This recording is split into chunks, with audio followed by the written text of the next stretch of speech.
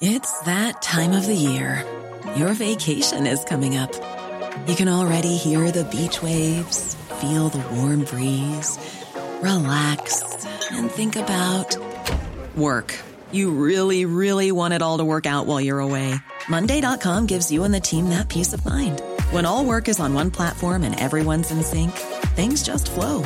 Wherever you are, tap the banner to go to Monday.com. When you make decisions for your company, you look for the no-brainers. And if you have a lot of mailing to do, Stamps.com is the ultimate no-brainer. It streamlines your processes to make your business more efficient, which makes you less busy. Mail checks, invoices, legal documents, and everything you need to keep your business running with Stamps.com. Seamlessly connect with every major marketplace and shopping cart. Schedule package pickups and see your cheapest and fastest shipping options from different carriers, with rates up to 89% off USPS and UPS rates. And with the Stamps.com mobile app, you can take care of mailing and shipping wherever you are. Make the same no-brainer decision as over 1 million other businesses with Stamps.com. Sign up with code PROGRAM for a 4-week trial, plus free postage and a free digital scale. No long-term commitments or contracts. That's Stamps.com. Code PROGRAM. The biggest breaking news stories and outspoken opinion. The Breakfast Briefing with Julia Hartley-Brewer on Talk Radio.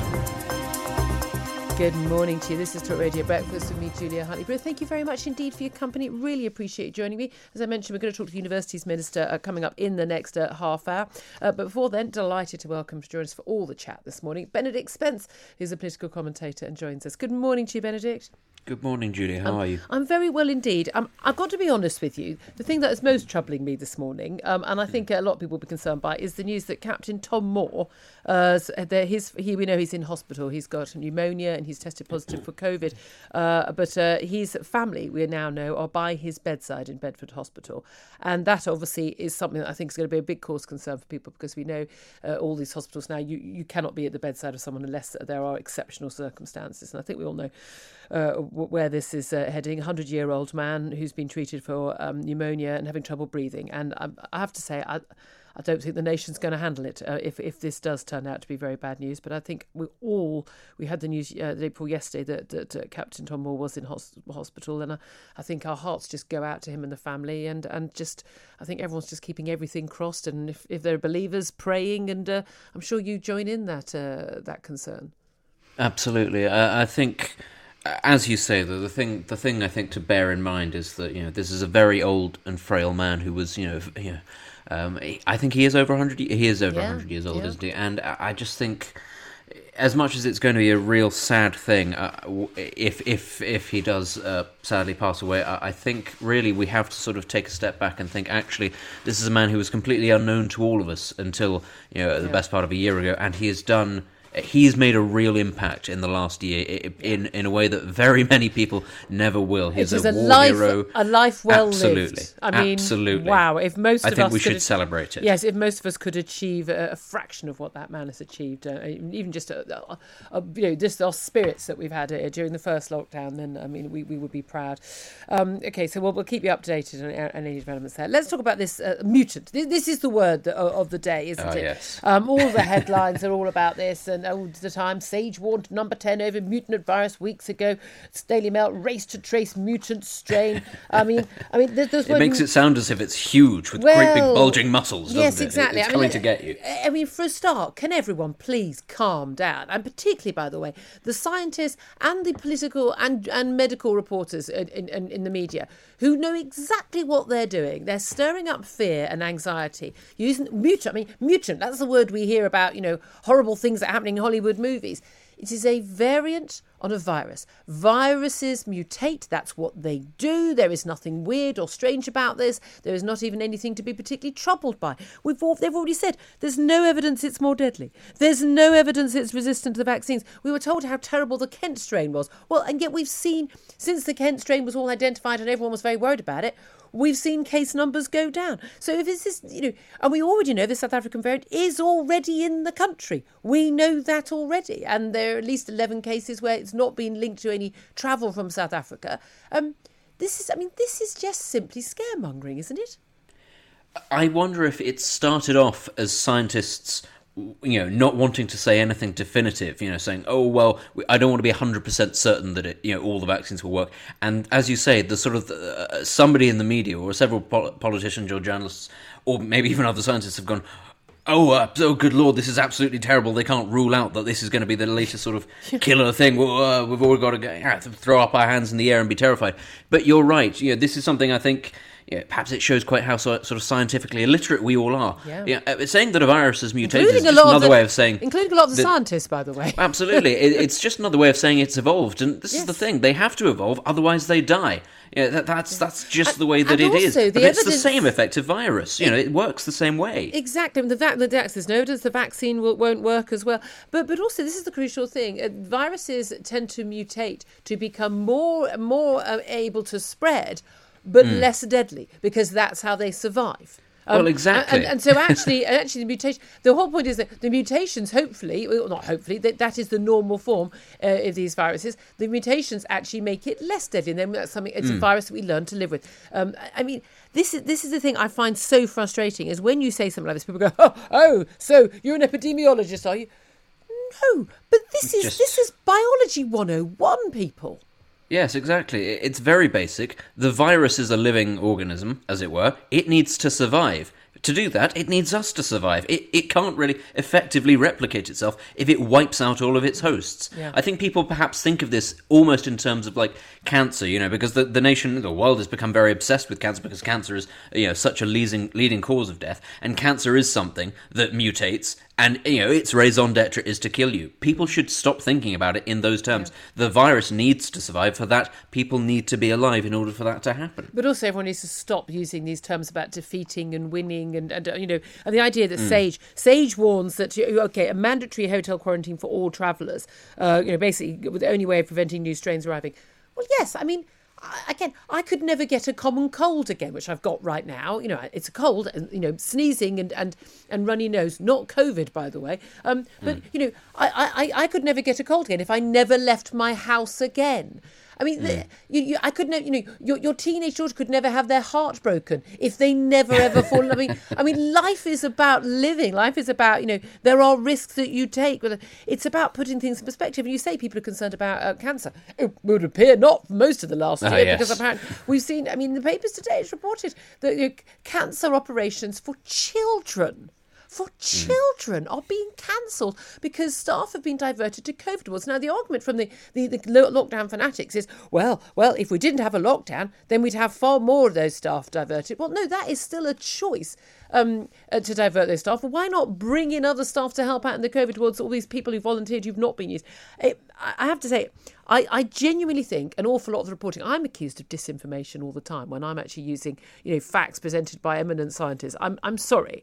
A lot of the reporting right now is just downright wrong. It is genuinely wrong. And if they were reporting things making them seem less worrying than they are, which we've never done here on Talk Radio, they'd be called out on it. But it seems to be absolutely acceptable. Yesterday, Sky News, they went to do a Vox Pop, and a young man said, well, it's a mutant strain, so it's a completely different virus. And then they just moved on. That is quite simply a lie. And they let it stand. The reporter didn't even say, well, this isn't true, but they let it stand. Yes, it's very interesting, isn't it, that you mentioned that the Prime Minister Boris Johnson was talking about looking at measures to bring the whole country out of lockdown altogether as soon as possible. I fear that that's not going to be possible, purely because, as you've just highlighted, there is a sort of a tendency amongst at least half of the country, that half of the country that's very pro-lockdown now, which is to, I think, swallow the worst-case scenario hook, line, or sinker, who I think almost mentally won't be prepared to just come out of lockdown straight away, because they will have heard things like there is a mutant strain, it is 70% more contagious, and they won't think, 70% more contagious just means I'm slightly more likely to catch it. They'll think, good Lord, it's coming to kill me and my family, and I don't trust these Tories who are telling me it's fine to go out to rescue the economy. I think they're picturing a sort of zombie, and again, it's South Africa. South Africa's got a very high death rate, an unusually high death rate for Africa. There are various things going on in South Africa. South Africa's got a basket case lunatic government, small point worth making. making. They also have incredibly high rate of HIV positivity, and there have been studies, one I was looking at yesterday, showing that actually if you're HIV positive and you get COVID, your chances of dying are far, far higher. So again, that would possibly explain a lot of the high death toll there. Well, there's also something else that people keep forgetting about Africa when they use it as comparison, which is that South Africa has more people over 65 than most of sub-Saharan Africa does. It's a continent which has a very young, relatively healthy population. That is something that people always forget when it comes to Africa, and it needs to be repeated. Absolutely, very, very, very good point there. Let's talk about, you mentioned the government wanting some aspects of things to come, and it's fascinating that clearly the briefings from government going to the Daily Telegraph, which has very good links with the government.